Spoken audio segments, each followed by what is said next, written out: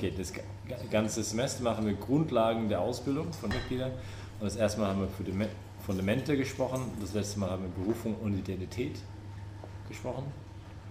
Und heute ist das Thema Dimensionen und Ziele einer christozentrischen Ausbildung. Und dann im Dezember machen wir noch Charakteristiken des Ausbildungsprozesses.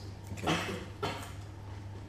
Gut. Und heute ist ein Riesenthema, deswegen werden wir also einen Bereich ein bisschen tiefer anschauen, die andere eigentlich nur enumerieren, und dann hoffentlich haben wir dann in der Zukunft irgendwann wieder Zeit, das näher zu besuchen, diese Themen. Also die Ausgangsposition ist, dass Gott in unsere Seele arbeitet und uns als freie Geschöpfe als ruft, in diesem sein Wirken der progressiven Umgestaltung Christus mitzuwirken. Das heißt, ja, es gibt die Gnade in uns, nicht wahr? Also die ist total präsent, aber diese Gnade ist so wie ein Ruf von innen her, die in uns wirkt, die uns ruft, uns immer mehr umgestalten zu lassen in Christus. Das ist das Ziel des menschlichen Lebens. Das haben wir auch jetzt gerade betrachtet, ein bisschen vorher. Also in der Kapelle während der Anbetung nicht. Das war eines dieser Texte, die ich euch vorgeschlagen habe zum Betrachten. Und zwar, das war Römer 8,29, denn diejenigen, die er im Voraus erkannt hat, hat er auch im Voraus dazu bestimmt, an Wesen und Gestalt seines Sohnes teilzuhaben. Also das ist unsere Berufung, diese Umgestaltung in ihm, dass wir immer mehr wie er Jesus werden, oder dass er immer mehr Söhne im Sohn werden, sozusagen, Söhne und Töchter im Sohn. Nicht mehr ich lebe, sondern Christus lebt in mir. Galater 2,20. Also das ist ein bisschen die Ausgangsposition für die Ausbildung. Das heißt, mit anderen Worten, es gibt ein Ziel der Ausbildung. Nicht? Wir sind noch nicht unbedingt umgestaltet in Christus. Wir haben noch ein paar Fehler. Oder wir sind nicht immer ganz perfekt. Oder, ja, gut, es geht auch nicht um diese Perfektion, verstanden als Perfektionismus, aber schon um diese Vollkommenheit, nicht, wo Jesus auch sagt, am Ende der Bergpredigt im Matthäus-Evangelium, Kapitel 7, glaube ich, am Ende, seid vollkommen, wie euer himmlischer Vater vollkommen ist. Nicht diese Berufung in Christus immer mehr wie Jesus, also immer mehr wie Jesus sein. Und die Frage ist halt, wie diese Mitarbeit ausschauen könnte. Wie ist diese Mitarbeit zu verstehen? Jetzt in der pädagogischen Tradition der Kirche hat das Wachstum des Menschen in seinem Abbild Gottes Sein, also immer mehr Abbild Gottes Sein, diese pädagogische Tradition hat immer das verstanden, vor allem als Heranbildung in den Tugenden. Heranbildung in den Tugenden. Oder anders als Lebensgewohnheiten, die uns daran gewöhnen, mit Gott zu gehen. Oder wie man auf Englisch sagt, to walk the talk. Was mir sehr gefällt, to walk the talk. Also was du sagst, dass du glaubst, dass du auch diesen Weg auch wirklich gehst. Nicht nur darüber redest, sondern es auch tust. Das heißt auch, also wenn ich sage, ist eine Konsequenz einfach des Glaubens. Nicht, wenn ich sage, ich glaube an Gott, dann heißt auch das, to walk the talk, und als seine Kinder wirklich zu leben. Wenn wir hier von Tugenden als Ziele sprechen, dann ist es nicht zu verstehen als Ziele, die man irgendwann erreicht. Nicht, okay, jetzt habe ich es erreicht, endlich, jetzt bin ich soweit, jetzt ist abgeschlossen, fertig, jetzt bin ich demütig, check. Nicht für den Rest meines Lebens, sondern insofern, dass diese einen Wachstumshorizont andeuten. Nicht? Also es ist ein Ziel, okay, ja, Demut nicht, es ist ein Wachstumshorizont, also da kann ich immer tiefer hineingehen. Und außerdem verstehen wir die Tugenden nur insofern, dass diese Tugenden von Christus selbst gelebt wurden. Nicht? Also das heißt, das Kriterium überhaupt, von was Tugend ist, für uns Christen ist Christus selber, das ist sein Leben. Also unser Vorbild ist nicht die Orks von der Herr der Ringe oder sowas, sondern halt Jesus, nicht? Das ist unser Vorbild, was überhaupt wir unter Tugend verstehen. Insofern wir diese Tugenden in ihm betrachten und wie er sie Fleisch werden lässt in seinem eigenen Leben. Gut, jetzt, eine Tugend hat seinen Sitz im Verstand und im Herzen. Auch hier ist mir bewusst, also viele dieser Dinge, die wir besprechen in Einkehrtagen jetzt über dieses Thema, wie letztes Mal auch, und das Mal Identität und das Mal davor wie die Fundamente, sind Basics, aber es ist einfach, dass es gut ist, wir ab und zu mal to revisit them, not to go back to them, wieder mal uns daran zu erinnern. Also eine Tugend hat seinen Sitz im Verstand und im Herzen. Sie sind Überzeugungen, die sich in interne, stabile Prinzipien des Handelns verwandelt haben. Nicht? Also eine Überzeugung, die sich interne, also sind intern, also inner von uns, die ist nicht von außen aufgeproppt, die ist nicht, weil ich mache das, weil jemand mir das sagt, sondern es sind interne, stabile Prinzipien des Handelns in mir. Nicht? Das sind stabile Eigenschaften, die einem dazu neigen, etwas zu tun oder zu unterlassen. Das sind gute Gewohnheiten. Nicht? Also stabile Eigenschaften, die einem dazu neigen, etwas zu tun oder auch zu unterlassen. Nicht? Etwas vielleicht nicht zu tun, das ich lieber doch nicht tun sollte. Und um sie zu formen, sind 3 Bereiche zu beachten, vor allem, nicht, wenn wir von den Tugenden sprechen. Erstens sind die Überzeugungen. Es geht um menschliche und Glaubensgewissheiten, die das Tun leiten. Also Motive, Gründe, Motivationen, durch die man erkennt, dass ein bestimmtes Tun ein Gut für einen selbst ist. Etwas, wofür es sich lohnt zu entscheiden. Also es ist eine Überzeugung auch erstmal in meinem Verstand. Nicht? Ich habe etwas begriffen, ich habe einen Wert erkannt. Es ist gut, dass es so ist. Nicht? Das ist ein gewissen Wert, das ich auch intellektuell begriffen habe. Es geht um menschliche und Glaubensgewissheiten, also nicht nur reine sozusagen Glaubensgewissheiten, sondern auch manche Dinge, die einfach erstmal menschlich einfach erkennbar sind, weil der Glaube ja auch auf den Menschen aufbaut und nicht ihn zerstört. Und diese Überzeugungen leiten dann natürlich das Tun. Einmal verinnerlicht erhalten diese Überzeugungen die Einstellungen oder die Attitudes, würde man auf Englisch sagen. Attitude ist auf Spanisch. Also es geht um eine Verinnerlichung von Überzeugungen. Nicht? Also, und das heißt auch interessanterweise deswegen auch bei Paulus, wenn er über Metanoia, über dieses Bekehrung spricht, Metanous, ändere dein Denken zuerst. Und dann kannst du langsam dein Handeln verwandeln.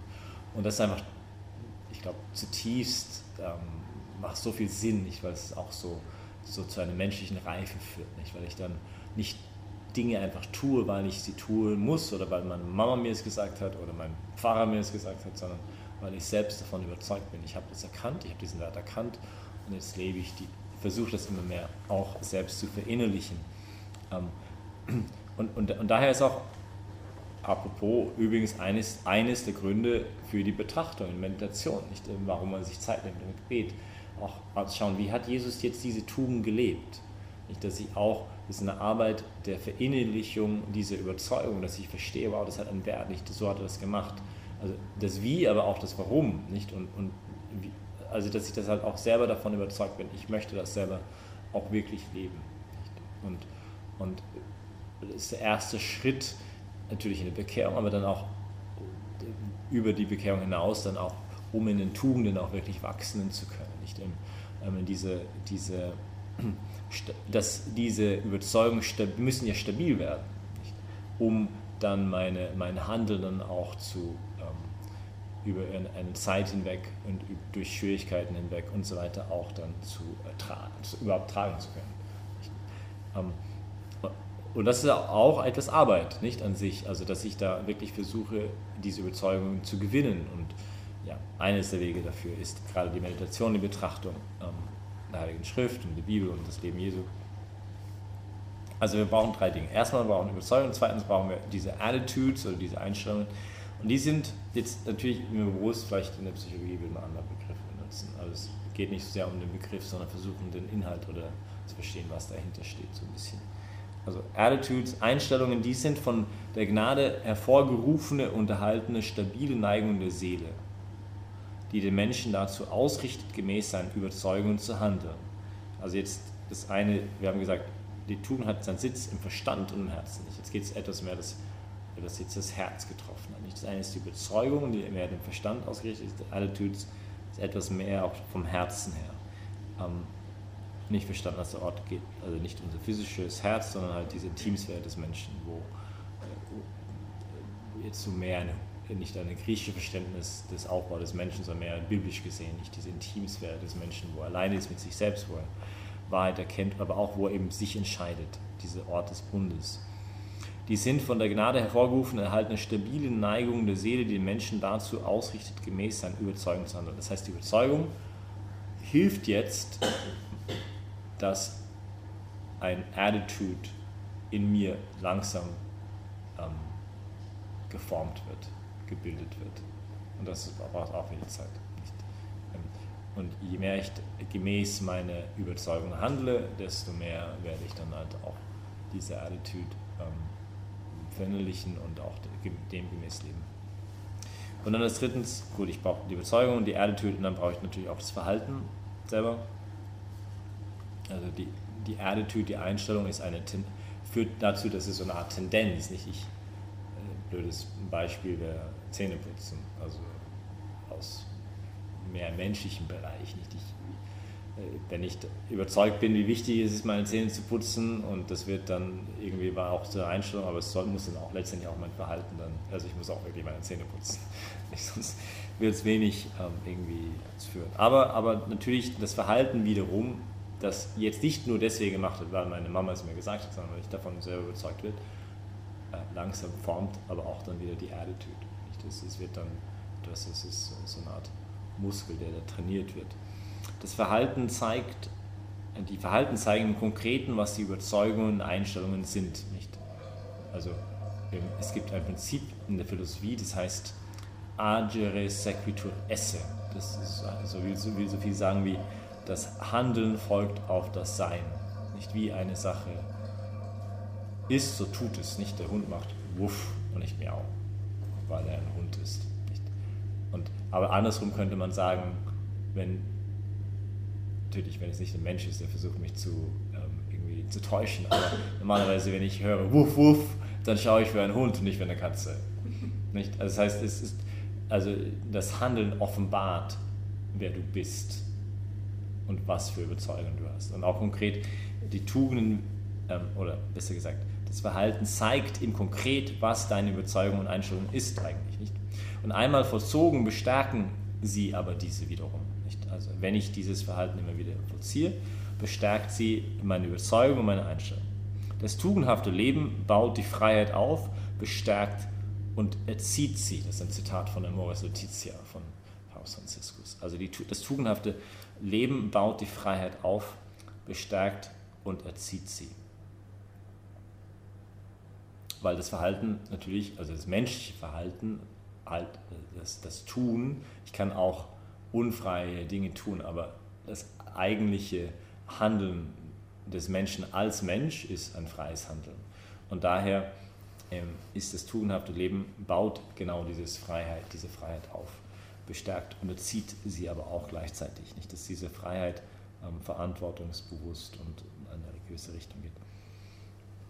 Jetzt diese Tugenden werden durch die Gaben und die Früchte des Heiligen Geistes vervollkommnet und durch die Charismen ergänzt. Also das heißt, jetzt aus dem Glauben heraus gesehen, die Tugenden haben sogar eine doppelte, das sind zwei Niveaus. Es gibt diese Menschen, zum Beispiel es gibt die menschliche Tugend der Klugheit, aber es gibt auch die göttliche Tugend der Klugheit.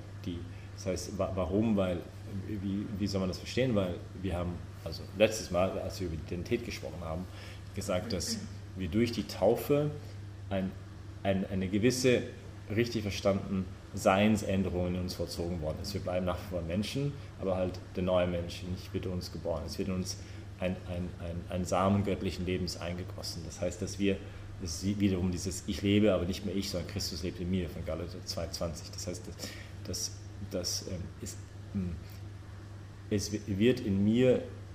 werden in mir Fähigkeiten hineingepflanzt, göttlich zu handeln. Also, dass wirklich Gott durch mich handeln kann. Aber es ist auch gleichzeitig mein Handeln, mein Tun. Und deswegen werden diese menschlichen Tugenden vervollkommnet durch die göttlichen Tugenden. Oder haben einen göttlichen Counterpart. Was man damit sagen will, göttlich in dem Sinn, dass es nicht nur mehr rein menschliches Bemühen ist oder rein menschliches Tun ist, sondern Gott ist ein Spiel, er macht mit, er hilft und unterstützt. Dass ich nicht nur zum Beispiel die Tugend der Liebe, es gibt etwas wie menschliche Fähigkeiten, einen Menschen zu lieben, aber die göttliche Tugend der Liebe vervollkommnet diese Liebe. Nicht so, dass ich nicht nur wie Gott lieben kann, sondern dass ich ihm immer mehr Raum geben kann, dass er durch mich liebt. Und zugleich aber ich nicht meine Freiheit verliere. Aber gut, das ist vielleicht ein bisschen ein anderes Thema. Der Punkt ist halt der, dass die Tugenden durch die Gaben also durch die Gaben des Heiligen Geistes und die Früchte des Heiligen Geistes vervollkommnet werden. Zum Beispiel die Tugend des Rates, die Tugend der Klugheit wird vervollkommnet durch die Gabe des Heiligen Geistes des Rates. Nicht? Oder die Tugend der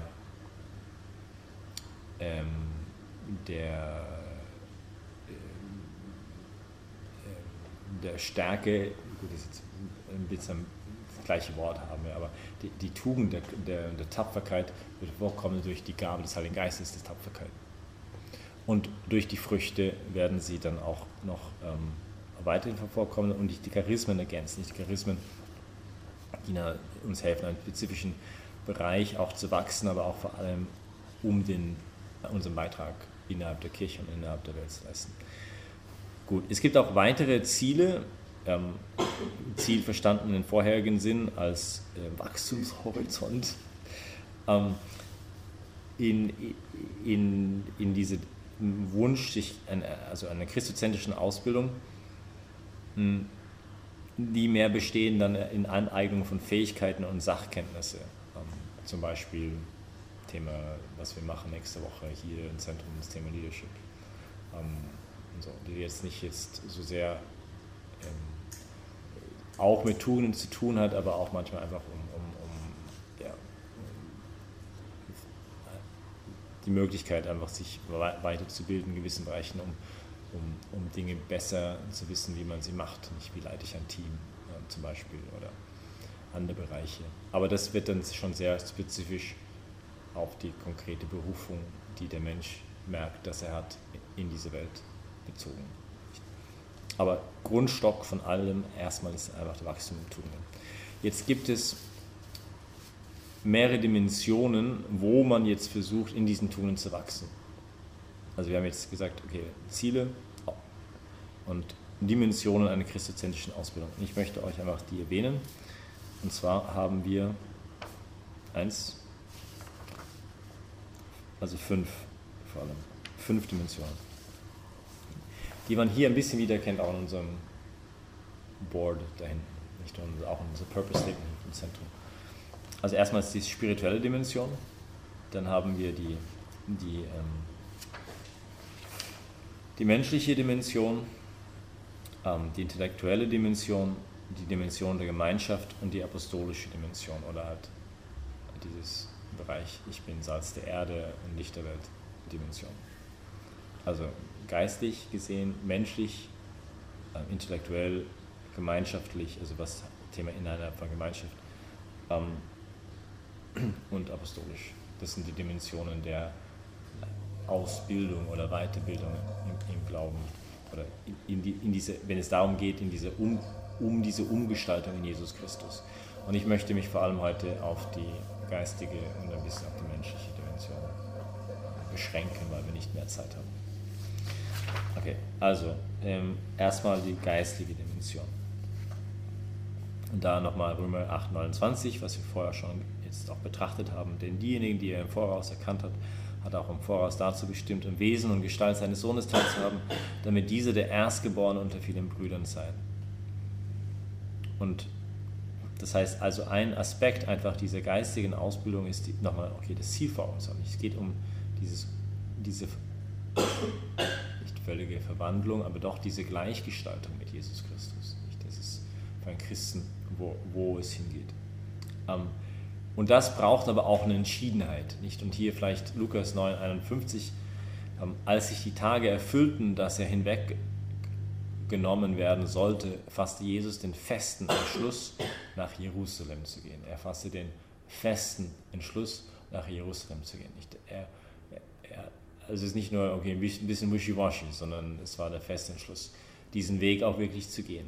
Und ich glaube halt, deswegen sagt auch Jesus immer wieder, nicht so diese krassen Aussagen, nicht so ein bisschen so und hart rüberkommen. Nicht? Wer mein Jünger sein will, er nehme sein Kreuz auf, verleugne sich selbst, nehme sein Kreuz auf ihn, folge mir nach. Also es ist schon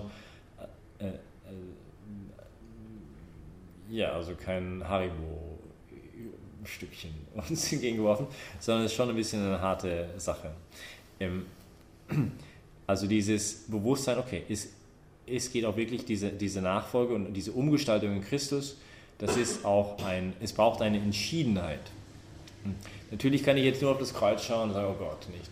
Aber ich glaube, das wäre wie der Olympia-Athlet, der die goldene Medaille haben will und nur auf die Mühe schauen. Nicht? Der wird wahrscheinlich nicht wahnsinnig der wird das nicht durchschaffen. Nicht? Wenn er nur auf das schaut, dann schafft er es nicht.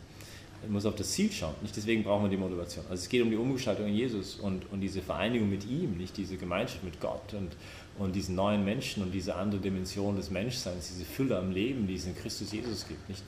Und das braucht natürlich das Ablegen des alten Menschen, das heißt die schlechten Gewohnheiten oder die schlechten Tugenden. Das ist jetzt ein Oxymoron oder wie sagt man das? Es ist kein richtiges Wort. Es gibt keine schlechten Tugenden, aber die nennen wir halt einfach Laster. Nicht? Also die schlechten Gewohnheiten, die Laster. Die Ablegen der Laster, um dann halt in den Tugenden wachsen zu können, um in die wahre innere Freiheit hineinkommen zu können. Aber das braucht halt eine Entschiedenheit. Und dieses Bewusstsein, okay, es geht auch, dieses Kreuz bereits auf sich zu nehmen, auch dieses eucharistisches Leben zu leben. Ein Satz von Teresa von Avila, ich lese es mal ganz kurz vor auf Spanisch, weil das halt so richtig, aber dann sagen wir es gleich auf Deutsch noch. Importa mucho y el todo, una grande y muy determinada determinación, de no parar hasta llegar a ella, venga lo que veniere, suceda lo que sucediere, trabajase lo que se trabajare, murmure que murmurare, siquiera llegue allá, siquiera se muera en el camino. O no tenga el corazón para los trabajos que hay en él, siquiera se hunda el mundo. Das ist so typisch Teresa von Avila, so richtig so starker Tobak. Es ist sehr wichtig und in allem eine sehr große Determination, Determination.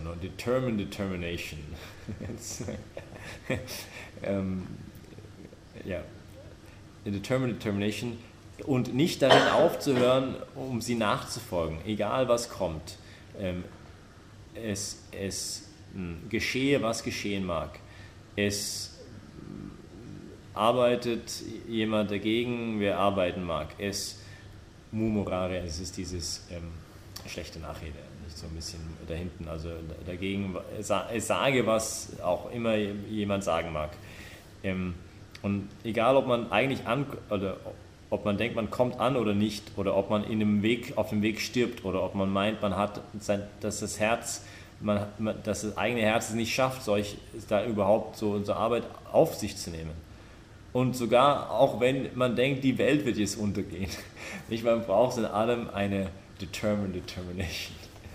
Also, genau. Also, das möchte ich einfach vor Augen führen. Und zum Beispiel denke ich auch manchmal, Johannes vom Kreuz, der ist so richtig arg, ja? Also richtig arg, den zu lesen, wenn man den so die dunkle Nacht und so liest. Aber wenn man dann zu der Liebesflamme kommt und so, das ist so unglaublich schön, nicht? Das ist so ein Wahnsinn, es öffnet so eine unglaubliche Dimension, nicht? Aber sie wollen halt es auch nicht, glaube ich, irgendwie uns was vormachen, nicht? Dass so etwas unglaublich Kostbares, Großes, dass es ein leichter Weg sein wird, nicht irgendwie, okay, hau da 50 Cent rein oder geh mal 50 Mal in die Messe und da hast du schon erreicht, das war's. Gut, also das ist ein bisschen die Voraussetzung. Jetzt vielleicht ein paar Gedanken zu dieser geistigen Dimension. Das erste wäre, dass der Inhalt dieser geistigen Ausbildung, also ein Christ oder jetzt gerade für uns in Regnum Christi, eine christozentrische Ausbildung heißt erstmal, der Inhalt von dieser Ausbildung ist letztendlich das Leben in Christus. Also, klar. Ja, aber genau, wir reden halt über die Basics. Nicht? Es ist das Leben in Christus.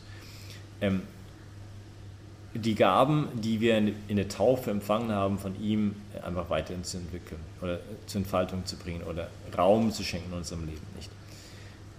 Und das heißt vor allem erstmal, glaube ich, die Annahme der Aktion Gottes in uns vor unser eigenen Tun. Also dieses Verstehen, okay, erstmal diese Umgestaltung in ihm ist vor allem erstmal sein Werk. Nicht? Und und das Raum zu schenken, nicht? Vor allem in unserem Verständnis auch als katholische Christen durch die Sakramente, nicht? Wo er wirkt am stärksten, gerade auch in der Eucharistie, in der Beichte, aber natürlich auch in unserem Taufsakrament, dass wir getauft sind und dem Raum sind. Ein zweiter Gedanke ist dieses Bewusstsein oder dieses bewusste Einüben der Gegenwart Gottes. Nicht? Dieses The Presence of God, gibt es so ein Buch von irgendeinem Unbekannten vor 400 Jahren, das sehr bekannt war auf Englisch. Also diese Gegenwart, diese Presence of God zu bewahren, diese innere Stille zu bewahren während des Tages, dieses bewusste Aufhorchen, nicht auf den Geliebten, auf Jesus, auf den Vater, auf den Heiligen Geist, also in seiner Gegenwart zu leben, nicht? Gelinde und ich haben vorher ein bisschen über das Thema Gegenwart auch gesprochen, nicht? Also wie wichtig das ist, in der Gegenwart auch anzukommen, nicht? Um wirklich, also jetzt, im Jetzt, hier, jetzt zu leben, und das bedarf, glaube ich, auch eine große innere Stille, nicht? Dass man nicht seine Vorstellungskraft überall unterwegs ist und okay, aber jetzt lebe ich wirklich hier und jetzt. Und das ist eine Tugend, nicht? Das ist eine Tugend. Also auch, das kann man auch erlernen mit Hilfe der Gnade Gottes. Es gibt eine Königsklasse, von dem, das werden wir auch noch gleich noch mal etwas dazu sagen, aber die Grundform erstmal ist auch etwas, was Tugend erworben werden kann. Nicht durch diese Überzeugung erstmal, nicht, das ist wichtig, das hat einen Wert, das ist unglaublich großartig, wenn man das schafft. Und diese Überzeugung, die langsam auch aber unser Verhalten halt auch prägt, nicht, dass wir das versuchen zu tun. Und da gibt es 1000, wir können jetzt auch nur einen Gedanken machen über die Gegenwart Gottes, nicht, aber ihr kennt auch viele diese Wege, die da helfen können, diese Stoßgebete, dieses Jesusgebet, das Wiederholen, mein Herr Jesus Christus war nicht meiner, mein Herr Jesus Christus war nicht meiner, oder dieses Aufopfern von bestimmten Stunden des Tages, Aktivitäten, wenn man von einer Aktivität zum anderen geht, wieder für ein anderes Anliegen, das Aufopfern, dieses sich fragen, was würde Jesus tun, bevor ich also eine neue Handlung auf mich nehme, dieses, wenn ich merke, ich bin auf 120 innerlich und total erstmal so, stopp, okay, was mache ich jetzt eigentlich, wohin gehe ich denn eigentlich, warum mache ich das überhaupt nicht? Und Jesus hilft mir, das jetzt wieder besser anzufangen, dass er wieder runterkommt und mit Frieden seine Aktivität auf sich nimmt. Aber diese Gegenwart Gottes zu bewahren.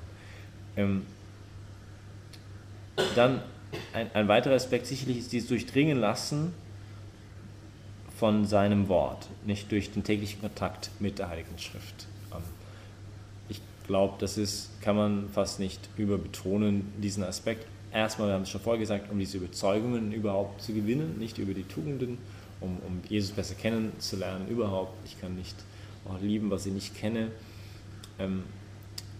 Aber auch sogar manchmal der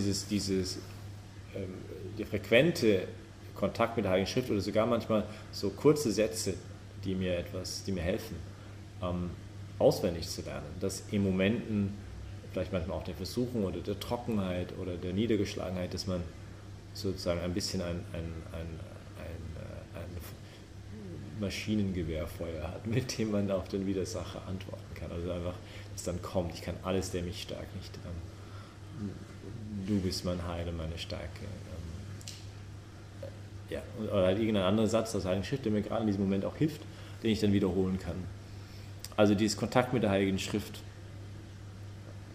Und dann ist dieses Leben in Christus, muss natürlich auch Leben werden. Das kann nicht nur einfach in Geist bleiben, sondern muss auch Fleisch werden. Und das heißt, ihn unsere Hände, unsere Füße, unser ganzes Sein verleihen, sodass er in uns beten darf zum Vater.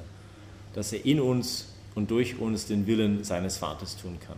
Dass er durch uns sich den Nächsten schenken kann. Dass er uns von der Sünde abwendet, in uns den geistlichen Kampf kämpft. Und so dass er sich in unserem Menschsein zeigt. Nicht? Ich glaube, einfach auch da dieses Bewusstsein nochmal zu haben. Nicht? Es geht nicht nur darum, okay, ich muss mich jetzt bemühen, sondern ihm Raum zu lassen, sodass ich schenke ihm meine Hände, nicht, dass ich seine Arbeit tue. Ich schenke ihm meine Füße, ich schenke ihm meinen Mund, dass er seine Worte zu denjenigen, der gerade halt vielleicht mal ein gutes Wort braucht. Oder ich schenke ihm mein Lächeln, also dass er jemand mal anlächeln kann, der es nicht so gut geht. Ich schenke ihm mein Herz, dass ich zu dem Vater beten, dass er durch mich in mir durch den Vater beten kann. Genau, und ich glaube, das ist eine wunderbare Sache. Aber das braucht natürlich auch wieder, das ist auch wieder Tugend, nicht? Das ist auch wieder ein Üben dessen. Wir reden über sehr viele Bereiche natürlich. Man sollte nicht verstehen, oh Gott, jetzt habe ich 100.000 Tugenden, die ich ausübe. Nein, so ist es nicht. Aber es ist langsam okay, es gibt einen Bereich, wo man doch sehr auch bewusst ein bisschen an sich arbeiten kann, mit seiner Hilfe. Und was wir jetzt hier machen, wir öffnen ja einfach nur den Horizont so ein bisschen. Ich glaube, wir Deutschsprachige tendieren manchmal dazu, wenn wir ein Ideal sehen, dass es uns frustriert. Aber eigentlich sollte es uns inspirieren. Nicht? Also das ist eigentlich die Idee. Also dass wir können mal, eben weil es ist ein Horizont, ein Wachstumshorizont, auf den wir jetzt zugehen dürfen. Da gibt es eine wahnsinnige Dimension. Aber es sollte nicht uns frustrieren, oh Gott, ich bin noch nicht da. Das soll es halt nicht sein. Und was wir jetzt machen, ist einfach ein Wachstumshorizont auch versuchen zu öffnen. Das kontemplative Leben wäre ein anderer Bereich und das ist so ein bisschen eine Fortführung von, was wir vorgesagt haben über diese Gegenwart Gottes, weil also unter den Gebetsformen, mündliches Gebet, Meditation, Kontemplation, es gibt natürlich auch liturgisches Gebet und so weiter, aber unser Gebet, das ich für mich beten kann, die Meditation, ich kann nicht meditieren, während ich studiere. Das geht nicht. Ich kann nicht meditieren, während ich halt Auto fahre. Gut, manche können das vielleicht lieber ein bisschen mehr aufpassen. Aber ich kann immer in der Kontemplation, die Kontemplation kann man immer üben, weil es ist eher eine Herzenshaltung. Nicht? Das ist ich bin ausgerichtet auf den Herrn, ich bin mit ihm unterwegs. Und in seiner mehr vollkommenen Form ist es auch ein kleines Geschenk Gottes. Also dieses habituelle oder wie sagt man, beständige in seiner Gegenwart sein, ist ein Geschenk, wofür wir auch beten können. Aber ich glaube, wir bereiten uns auch vor für dieses Geschenk, indem wir es versuchen auszuüben, diese seine Gegenwart. Und wie kann man sich dafür vorbereiten? Außerdem noch, ich glaube, ist Liebe für das Gebet, nicht? Also indem wir auch wirklich immer wieder beten und vielleicht auch gerade in den trockenen Zeiten treu unser Gebet machen. Das ist ein wunderschöner Akt der Liebe und ich glaube, ja, ich weiß nicht, wie es euch geht, ich bin so dankbar für diese Jahre, Noviziat und dann so am Anfang, wo man jede Stunde, gut, bei uns sind andere Situationen als jetzt für euch, aber wir beten natürlich viel, also mehr, hoffentlich, wenigstens als Ordensleute, aber während diese Stunde des Gebetes in der Früh, jeden Tag, Meditation, das war so jede 2 Minuten, manchmal nicht, wo ist meine Uhr, ist jetzt vorbei und oh Gott, es ist immer noch 53 Minuten, wir haben gerade erst angefangen, wir sind erst bei Minute 7 und so, wie werde ich das überleben? Aber ich bin so dankbar, dass wir diese Zeit hatten, nicht? Weil einfach diese Treue und jetzt könnte ich mein Leben nicht ohne dem vorstellen, nicht? Und wahrscheinlich macht ihr auch ähnliche Erfahrungen, das Leben ohne Gebet, vielleicht habt ihr mal einen Durchhänger, aber also dass es auch wirklich etwas ist, was eine Art Liebe sich entwickeln kann für das Gebet. Und das andere ist halt, also wie man sich vorbereitet für die Gabe der Kontemplation ist durch die Ausübung der theologischen Tugenden. Und damit meinen wir die 3 Tugenden, der Glaube, die Hoffnung und die Liebe. Nicht gerade auch während des Tages. Zum Beispiel, wenn es mir halt eine Situation total anzipft, zum Beispiel gestern Abend waren wir in London mit einem Billigflieger und waren in der Warteschlange und es kann nicht wahr sein, sie schauen jeden Pass an, schaut es an, ganz langsam, macht irgendetwas drüber, der nächste nicht. Wir waren gefühlte 400 Leute, natürlich waren nicht so viele, aber es hat ewig lange gedauert, diesen Flugzeug irgendwie aufzuführen. Und jetzt kann man das einfach rein menschlich sehen oder man kann es sehen, das wir sehen mit dem Glauben. Nicht? Und da einen Akt des Glaubens zu machen und sagen, okay Herr, vielleicht möchtest du, dass ich hier in der Geduld wachse. Nicht? Danke Jesus für diese Gelegenheit. Nicht? Das war dann sehr lustig, weil dann, als wir endlich dann in den Flugzeug gekommen sind, wir sind um 1 Uhr irgendwas gelandet gestern, hier, oder heute Morgen. endlich. Aber das sagt der Pilot, der war schon ganz verzweifelt. Er sagt, we've got a whole series of problems. So, first. Dann hat sich herausgestellt, dass das ganze Einchecks-Ding kaputt war. Also es ist zusammengebrochener Computer. Die mussten jeden händlich sozusagen einchecken. Second problem is we already left an hour late coming from Barcelona, so we took this plane. The third problem is there was a family, half of the family is in this plane, the other half of the family is outside the plane. They were not allowed in because they were abusive in their words, etc. So there was a big fight with the family. And the third problem is nobody can go to the toilet because our tanks are to their absolute maximum and we can't seem to find anybody to replace the tank. So it was like am Ende haben wir nur noch gelacht. Ich meine, was soll man sonst noch machen? Es war halt einfach, es war ein Kabarett irgendwie am Ende. Verrückt. Aber gut, nicht, das war ein Akt, okay, oder der Hoffnung, ich fühle mich irgendwie niedergeschlagen. Und okay, in diesem Moment, ich lasse mich jetzt nicht runterziehen, sondern ich mache einen Akt der Hoffnung, des Vertrauens auf Gott. Nicht, ich hoffe auf dich. Ja. Ich hoffe auf dich. Oder der Liebe. Und je mehr wir uns einüben in diesen theologischen Tugenden, je mehr wird auch Gott da beginnen zu wirken und uns diese Gabe der Kontemplation auch geben. Weil in der Kontemplation ist es ja immer, wir werden durch diese theologischen Tugenden ja mit Gott verbunden. Das ist deren Rolle, nicht, dass wir direkt mit Gott durch die theologische Tugend verbunden werden. Und das bereitet also genialst vor für die Gabe der Kontemplation, wo wir immer in seiner Gegenwart sind, weil sie uns helfen, die Welt auch durch seine Augen zu betrachten. Oder besser, dass wir immer mehr durch seine Augen die Welt betrachten. Und durch sein Herz, nicht um uns selber. Und darum geht es halt in der Kontemplation. Es wird eine permanente Haltung, innerliche Haltung. Ein weiterer Aspekt hier, also auch gerade in dieser Umgestaltung, in dem Weg der Ausbildung, in der Umgestaltung in Christus, je höher das Gebet, desto höher muss die Entsagung und die Selbstverleugnung sein. Autsch. Als Reinigung des Herzens. Nicht? Gott gibt sich hin nur dann, wenn wir uns ganz hingeben. Und aber wiederum, ich glaube, das Wichtige ist nicht auf das Negative zu schauen oder was uns hat, sondern worum es da geht. Also die Bereitschaft des alten Menschen, das haben wir schon erwähnt, muss ich nicht weiter. Und auch immer wieder, glaube ich, dieses Herr, lehre uns beten von Lukas 11,1. Also dieses Bewusstsein, es gibt immer wieder Phasen in unserem Leben, glaube ich, wo man fast den Eindruck hat, bin ich wieder ganz am Anfang. Also ich bin schon 10 Jahre Ordensmann und muss ich wieder neu lernen zu beten. Also weiß ich, da gibt es immer wieder so Momente, wo wir vielleicht auch einen Eindruck haben. Also dass der Herr uns da eine neue Sehnsucht für das Gebet gibt. Nicht? Also weil wir merken, oh wow, ich muss hier wieder einen neuen Impuls meinem Gebetsleben auch geben.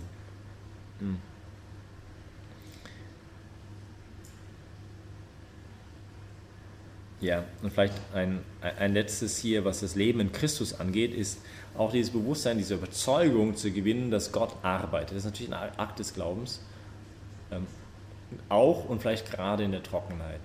Also das meiste, was passiert im Gebet, entzieht sich unserer Sinneswahrnehmung, unsere Emotionalität. Also was Gott in unserem Herzen macht, das spüren wir nicht, das meiste davon irgendwie auf eine Wahrnehmungsebene der Emotionen und der Gefühle. Und daher lohnt es sich auch total auszuharren, gerade in der Trockenheit und wenn es halt schwer ist und wenn ich abgelenkt bin und so. Das zu wissen, okay, Gott wirkt dort. Und auch das ist wieder eine Überzeugung, nicht an der ich, um diese Tugend zu gewinnen, an der ich arbeiten muss. Also, Leben in Christus. Wir reden immer noch über die geistige Ausbildung. Und wir haben gesagt, es gibt hier mehrere Dimensionen und das erste ist das Leben in Christus, das zweite wäre die Einstellung einer tiefen Demut. Nicht das erste, das Leben in Christus, ist der Inhalt der Ausbildung. Das zweite, die Einstellung einer tiefen Demut, ist das Fundament. Also die Ausbildung im geistigen Bereich braucht ein Fundament. Und je höher das Gebäude sein will, desto tiefer muss das Fundament sein. Das heißt, es braucht eine tiefe Einstellung, die Tugend der Demut, nicht der Tugend der Demut. Demut ist nicht die wichtigste Tugend, das ist die Nächstenliebe, aber es ist das Fundament von allen Tugenden. Erstens ist es notwendig, um nicht in der Lüge zu leben, bezüglich sich selbst und auch bezüglich auf Gott und auf den Nächsten. Falschen Gottesbilder, falsches Bild von mich selber, und das braucht Demut. In Matthäus 11,29 lernt von mir, ich bin sanftmütig und demütig von Herzen. Nicht dieses einzige Mal, wo Jesus gesagt hat, wir sollen von ihm lernen. Philipper 2,8, er hat sich selbst erniedrigt. Nicht dieses, auch Bereitschaft da, auch überhaupt zu lernen, überhaupt zu merken, okay, ich darf noch wachsen, ich habe es noch nicht erreicht. Oder 1 Korinther 4,7, was hast du, das du nicht empfangen hast? Nicht? Ist die Gefahr des im Scheinleben statt in der Wirklichkeit. Aber auch immer die Demut, die eigenen Gaben anzuerkennen. Nicht? Meine Seele preist die Größe des Herrn, denn er hat Großes an mir getan. Er hat Großes an mir getan, ja, aber er hat Großes an mir getan. Also da ist auch etwas da, nicht das Gute anzuerkennen und zu sehen und wertzuschätzen und Gott dafür zu danken. Oder Römer 12,10, jeder schätze den anderen höher ein als sich selber. Also das braucht auch manchmal Demut, oder eigentlich immer. Die Demut vor Gott, 2 Korinther 12,5, ich rühme mich meiner Schwachheit. Nicht? Also auch zu wissen, okay, letztendlich, also diese substanzielle Demut vor Gott. Nicht? Ich bin ein Geschöpf, ich bin nicht der Schöpfer. Und das hilft so viel in so vielen Dingen. Ich glaube, es ist auch eines der großen Tugenden von der kleinen Therese von Lisieux. Nicht diese Gotteskindschaft, dieser kleine Weg, dieses Bewusstsein, okay, ich bin ein Geschöpf, ich bin immerhin nach wie vor die kleine Therese. Und er ist der Vater, nicht? Und ich muss nicht alles verstehen, ich muss auch nicht immer alles bestimmen. Und auch, oder Sprüche 3,5, mit ganzem Herzen vertrau auf den Herrn, bau nicht auf eigene Klugheit. Also dieses Wissen, okay, mein Wissen ist begrenzt, nicht? Und das braucht auch Demut, das anzuerkennen, dass ich nicht immer Recht habe, dass ich nicht immer alles weiß.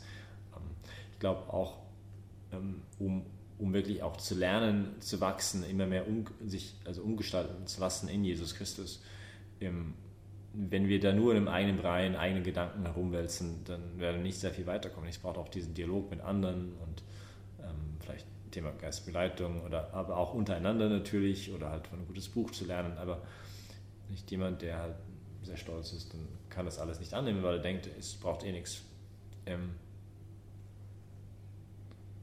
Wie das Lied sagt,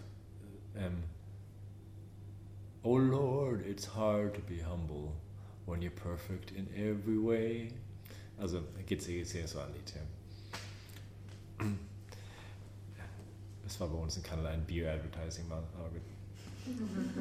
Weiß nicht, warum mir das jetzt gerade kommt. Nicht, wenn ihr nicht umkehrt und werdet wie die Kinder, werdet ihr in das Himmelreich nicht reinkommen. Nicht 18, Matthäus 18,3. Gut. Und ich glaube auch, die Demut ist so eine wichtige Tugend, um in der Dankbarkeit wachsen zu können. Nicht? Und die Dankbarkeit ist so ein wesentlicher Aspekt, gerade auch um die Liebe Gottes in seinem Leben auch überhaupt wahrzunehmen und zu erkennen. Nicht dieses Dank zu sagen für die Dinge. Das braucht Demut. Aber gut. Demut ist das Fundament für die Tugend, nicht? Das braucht auch die Überzeugung nicht davon. Aber Demut auch richtig verstanden, nicht sich schlecht machen, sondern Demut, sagt die Therese von Avila, ist in der Wahrheit zu leben, nicht über sich selber. Wer bin ich? Ich bin Geschöpf, er ist Schöpfer. Ich bin ein Sünder, er ist der Heilige, nicht? Aber ich bin der Sünder, auf den der Herr geschaut hat, würde Papst Franziskus sagen, nicht? Also ich bin nicht nur Sünder, ich habe auch Begabung, Talente und so weiter. Okay, also wir haben den Inhalt, wir haben das Fundament, die Frucht der geistigen Ausbildung. Ja, leider glaube ich, können wir nicht, wir müssen einfach ein paar Dinge nur enumerieren oder sagen. Die Frucht dieser Ausbildung sollte natürlich die Liebe sein, letztendlich die Akte der Liebe. Und es sollte eine Frucht geben, nicht? Johannes 15,5, ich bin der Weinstock, ihr seid die Reben, wer in mir bleibt, in wem ich bleibe, der bringt reiche Frucht. Also Gott will, dass wir Frucht bringen. Nicht? Er sagt auch ein paar Verse weiter, ich bin gekommen, dass ihr Frucht bringt und dass eure Frucht bleibt. Deswegen tue ich mir manchmal schwer mit diesen Dingen, aber wir sollen nicht in ein Leistungsdenken hineinfallen. Was stimmt, wenn man Leistung versteht, oder warum man es.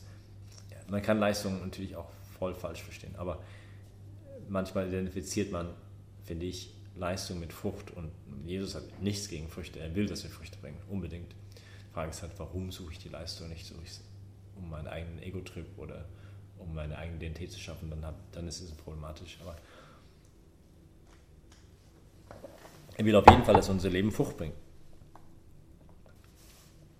Der Papst Franziskus würde sagen in Evangelium Gaudium 37, die Werke der Liebe für den Nächsten sind die perfekteste, die vollkommenste äußerliche Kundgebung der inneren Gnade des Heiligen Geistes. Das finde ich sehr schön formuliert. Also die Werke der Liebe für den Nächsten sind die vollkommenste äußerliche Kundgebung der inneren Gnade des Heiligen Geistes. Das heißt, wie sich die Gabe, die Gnade, die in mir ist, sich kundgibt, am vollkommensten sind gerade die Akte der Nächstenliebe. Das zeigt sich, wie Gott am Werk ist in mir, nicht gerade die Akte der Nächstenliebe. In Epheser 2,10 lesen wir, denn seine Geschöpfe sind wir in Christus Jesus zu guten Werken erschaffen, die Gott für uns im Voraus bestimmt hat, damit wir mit ihnen unser Leben gestalten. Nicht auch wieder eine ähnliche Idee. Hier ist so konkret auch wie in Regnum Christi. Es gibt Nummer 10 von der Konstitution, heißt, die Herz der Spiritualität ist die Liebe, die als Konsequenz der Liebe ist die universelle, delikate Hingabe an den Nächsten. Und ja, ich erwähne immer das Ding, das ihr alles weiß. Natürlich hat das Bereich Worte, dieses Stillsein vor dem, also dieses Nicht-Kritisieren der andere, es sei denn, es ist für ein höheres Gut, also kritisieren hinter den Rücken der anderen, es sei denn, es ist für ein höheres Gut. Aber auch manchmal dann die Nächstenliebe, die uns dazu antreibt, Dinge zu sagen. Nicht? Weil es ein Akt der Nächstenliebe wäre, jemand auch etwas mal zu sagen, hey, was du machst, ist völlig voll daneben. Nicht, du machst dein Leben kaputt damit. Nicht, pass auf. Vergeltet Böse, nicht Böses mit Bösen oder Schmähung mit Schmähungen. Im Gegenteil, segnet, denn dazu seid ihr berufen worden, dass ihr Segen erbt. 1. Petrus 3,9. Nicht dieser Gedanke, dass wir das ist eine Idee, das auch öfters bei Paulus vorkommt, zum Beispiel in Römer 12,21. Nicht diese Idee, lasst euch nicht vom Bösen überwinden, sondern überwindet das Böse durch das Gute. Also der Fokus auf das Gute, nicht das Gute voranzutreiben, auch in unseren Worten, aber auch in unseren Taten. Und hier ist auch die Quelle, und auch für uns in Regnum Christi, für die Idee, also dieses sich durchdringen lassen von der Liebe Gottes für die Menschen. Nicht? Also dieses Apostolat, das Wirken nach außen, oder was wir hier sagen, die Outreaches, haben ja damit zu tun, weil wir die Liebe leben wollen, nicht? Weil wir die Liebe weiterschenken möchten, die in uns ist, seine Liebe für die Menschen in uns. Die Thema Vergebung ist da drin natürlich, und auch die Dienstbereitschaft auch in den kleinen Dingen.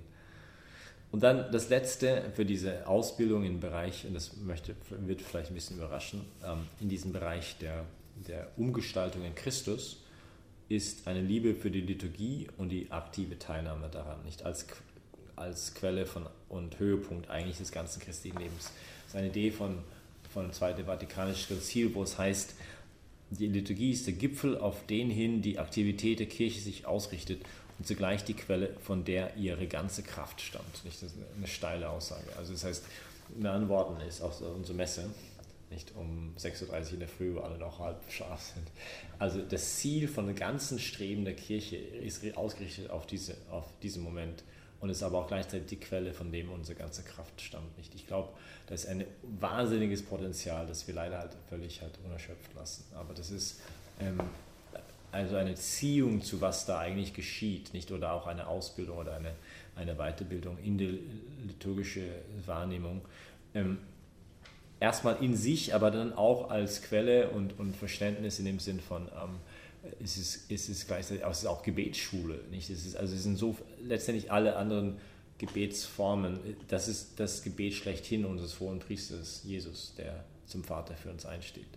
Und das he models everything there. No? Also da fängt alles an. Also natürlich ist es nicht das einzige mit Gebetsform oder so, aber es ist auch, wo wir jetzt unsere Gemeinschaft mit Gott und den anderen auch feiern. Nicht? Und, also das Feiern hat auch im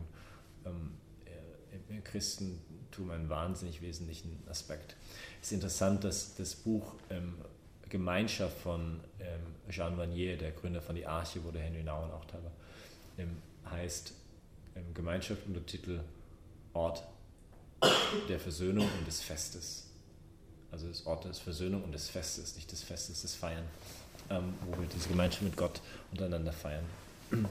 Und ja, ich auch noch zurzeit ziemlich viele Gedanken über dieses Thema, weil ich glaube, da ist wirklich viel Potenzial da für unser persönliches Geistleben, aber auch für uns als Gemeinschaft, als Gemeinschaft von Regnum Christi, aber auch hier für das Zentrum konkret. Ja, weil wir haben nicht die Zeit, hier zur Tiefe zu gehen, leider, aber gut. Ist die Liturgie vielleicht nur ganz kurz noch, ist auch weil sie auf Gemeinschaft ausgerichtet ist, kann uns helfen, den Individualismus ein bisschen zu überwinden. Es erzieht zur rechten Frömmigkeit, Dialog mit Gott und ehrfurchtsvolle Liebe für sein Geheimnis.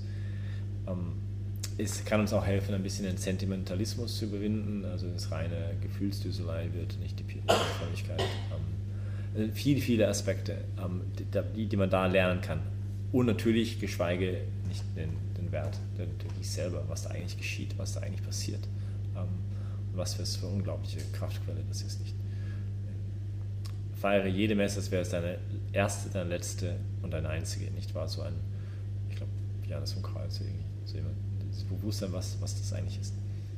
Aber gut, müssen wir beiseite lassen. Ich erwähne noch ganz kurz die anderen Dimensionen. Erste wäre halt die menschliche Dimension. Wir betonen immer in unserem katholischen Glauben, dass die Gnade die Natur voraussetzt. Also es ist nicht eine völlige zerstörte Natur durch die Sünde, das jetzt völlig außer Kraft gesetzt ist und jetzt kann Gott das mehr oder weniger wegschmeißen und neu anfangen, sondern es geht um eine Verwandlung dieser Natur. Aber deswegen ist auch alles, also ist sehr schön, der Zweite Vatikanum, oder einen Schritt zurück, das Zweite Vatikanum betont auch etwas, was Johannes Paul II. Immer wieder aufgegriffen hat. Jesus Christus tut dem Menschen sein Menschsein kund. Er zeigt uns, was es eigentlich auch heißt, Mensch zu sein, in allen möglichen Aspekten. Gut, wie könnte so eine menschliche Ausbildung ausschauen? Oder was sind da die Dimensionen, dort in den menschlichen Tugenden auch zu wachsen? Erstens wäre einfach das Ausdauern, Bemühen, sich selbst kennenzulernen. Dieses Selbstkenntnis, nicht diese Zeit zu nehmen, sich selbst kennenzulernen. Hier kann unsere Gewissensforschung sicherlich auch helfen, zu schauen, nicht die Dinge, die passiert sind, die geschehen sind, wie öfters hilft da auch Krisenmomente, nicht, die sind super genial, um uns selber kennenzulernen. Oder Momente, wo wir ein bisschen außerhalb unserer normalen Alltagstrotz sind. Aber diese Selbstkenntnis ist extrem, glaube ich, auch wichtig. Zweiter Bereich wäre das innere Freiheit im Tun. Jede dieser Bereiche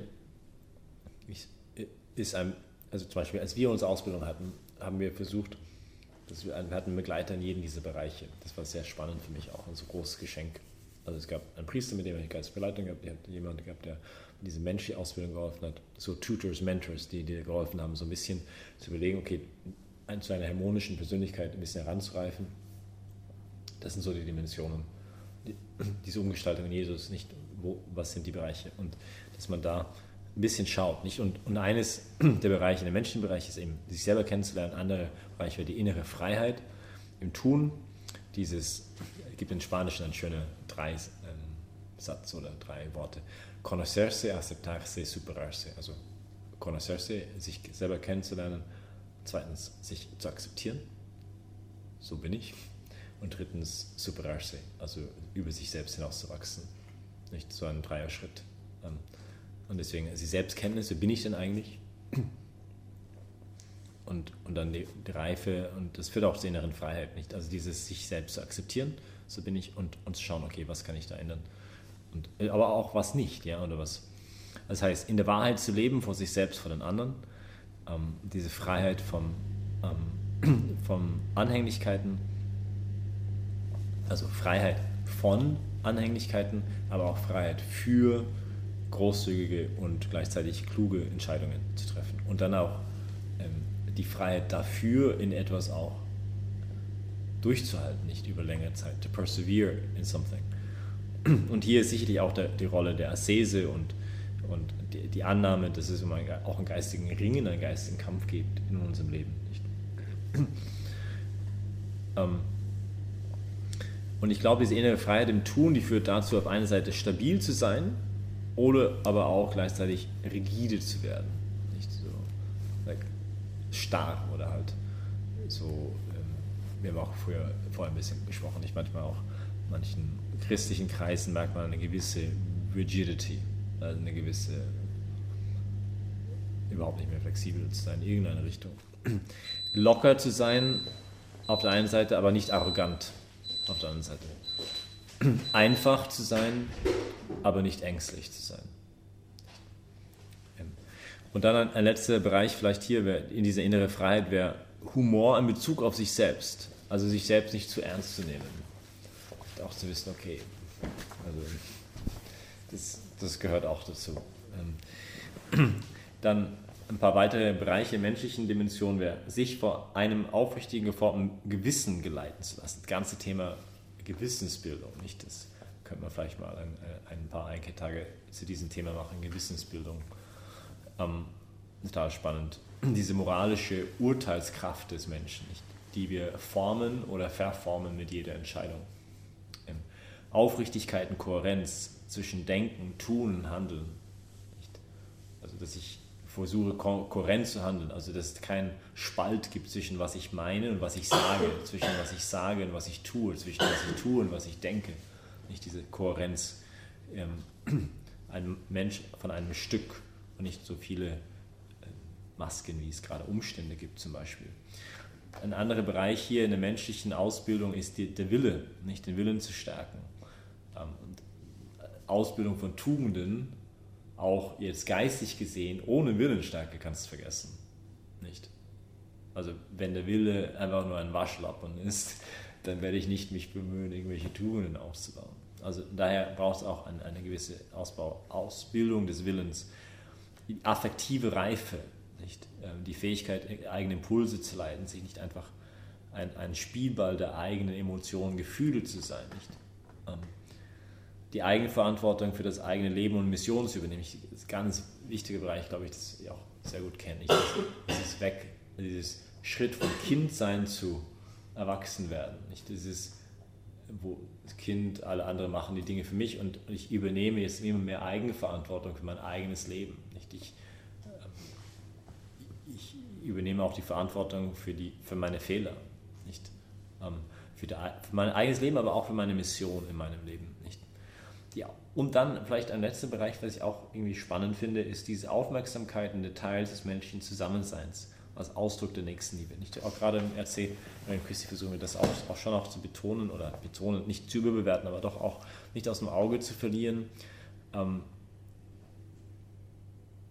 Jesus hatte Fähigkeit, mit dem Ärmsten der Ärmen zu essen, aber auch er kannte die Höflichkeitsformen bei den Pharisäern. Nicht?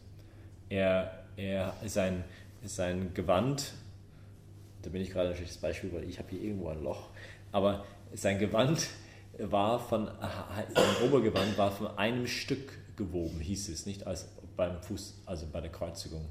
Sie haben es nicht in Stücke, weil es war schon aus einem Stück, haben deswegen eher lose geworfen, um zu schauen, wer es haben konnte. Das heißt, er ist nicht mit dem letzten Fetzen herumgelaufen, nicht? Er hat sich gut angezogen. Also gut angezogen im Sinn, vielleicht jetzt nicht wahnsinnig komplex angezogen, aber er war würdig angezogen. Nicht? Und dieses Pflege auch für diese einfach menschlichen Dinge, also der Glaube veredelt den Menschen. Er macht ihn nicht mehr zu einem Tier oder schlechter Vergleich vielleicht mit dem Tier, aber versteht ihr, was ich meine? Also es ist etwas, was auch, und auch als Akt der Nächstenliebe, ja? Also wenn ich merke, okay, ich habe immer schlechten Mundgeruch oder keine Ahnung, ich putze nie meine Zähne oder manchmal muss man jemand sagen, hey, vielleicht dusch dich mal oder so, nicht? Also einfach dieses, und auch meinen Körper zu pflegen, das wäre auch weiter in einem Bereich, nicht zu wissen, okay, ich kann mal alles übertreiben, es geht immer auch um eine Tugend hier und nicht um eine Vergötzung des Körpers oder so, aber auch zu wissen, okay, es sollte ein Ausdruck sein von meinen innerlichen, aber auch den Umgangsformen, nicht zu wissen, okay, wenn ich jetzt so sitze beim Tisch oder halt dieses Wissen, okay, ich darf erstmal jemand anders darf zuerst gehen und sich vielleicht das größte Stück Fleisch nehmen, bevor ich jetzt nur für mich schaue. Dieses Aufmerksam, was braucht der andere. Nicht? Bevor das christliche Sachen sind, das ist einfach menschlich. Ja? Also einfach so Details, Aufmerksamkeit in Details menschlichen Zusammenseins als Ausdruck der Nächstenliebe. Das heißt, ich glaube, wir haben als Christen ein großes Bewusstsein und wo ist interessant, auch wenn man so schaut, geschichtlich, Christentum war immer it was civilizing peoples. Also es hat Menschen eben veredelt, es hat sie geholfen, zivilisierter zu werden, nicht? Und menschlicher zu werden, nicht? Zu wissen, okay, wir sind nicht einfach auf Bedürfnisbefriedigung hinaus, nicht? Und da gehört sehr viel dazu und es ist ein Riesenbereich, aber ich wollte es einfach nur erwähnen, ist einfach auch Teil einer Ausbildung. Und das braucht auch natürlich Tugend und Gewohnheitenformen und Überzeugung, dass es auch einen Wert hat und dann auch die intellektuelle Dimension, also jetzt die anderen erwähne ich wirklich jetzt nur, weil wir leider keine Zeit mehr haben, aber gut. Intellektuelle Dimension, die Suche nach der Wahrheit und die Passion, diese zu kommunizieren. Die Suche nach der Wahrheit und die Passion, diese zu kommunizieren.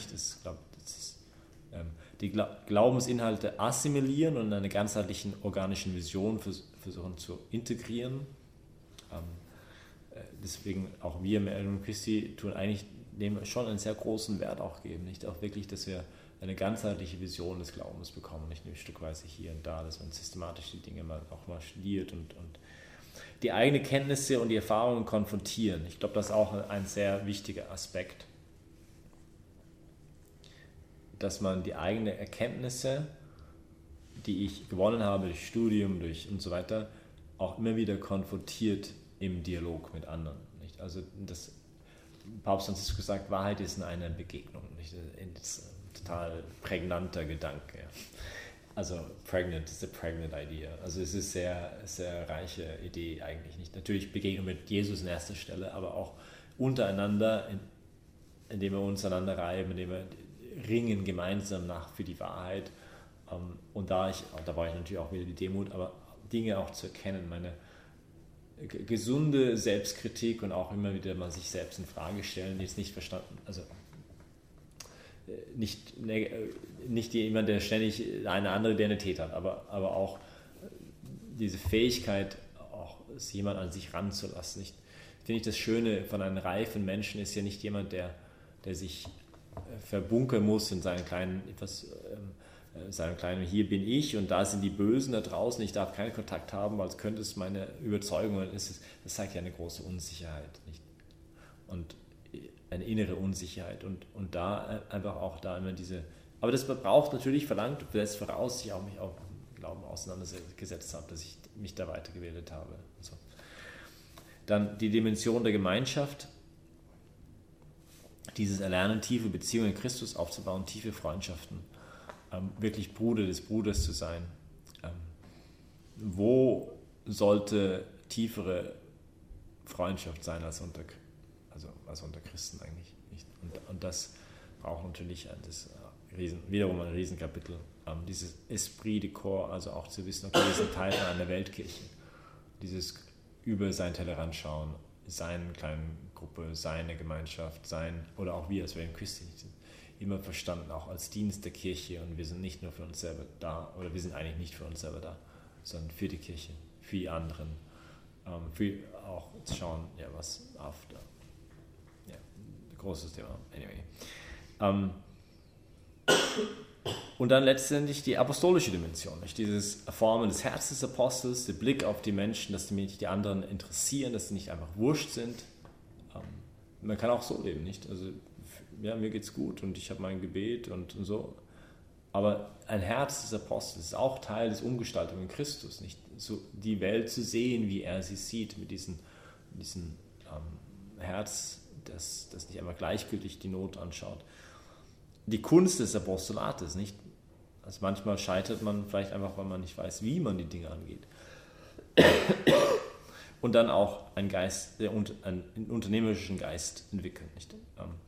Das hat Kreativität und Initiative und so im Geist des Dienstes an die neue Evangelisation. Also das wären so ein bisschen ein Global Picture, wo wir gerne, jetzt sage ich nicht, ich möchte nicht sagen euch, aber wo wir jetzt, glaube ich, als Institution gerne helfen würden, dass die Mitglieder, da nehme ich mich auch dazu, weiterkommen würden. Nicht so als wenn wir sagen, okay, wir möchten so Menschen formen, nicht die beste Vision ihrer selbst zu werden, aber auch gerade auch diese Umgestaltung in Christus, in diese geistige Dimension, die menschliche Dimension, in die intellektuelle Dimension, in der Dimension der Gemeinschaft und in der Dimension des Apostolates.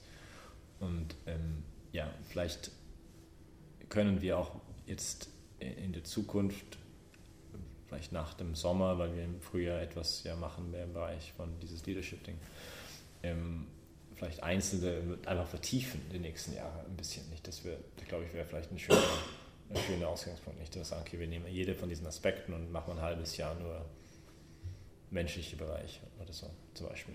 Nicht? Aber gut, jetzt haben wir gleich Messe.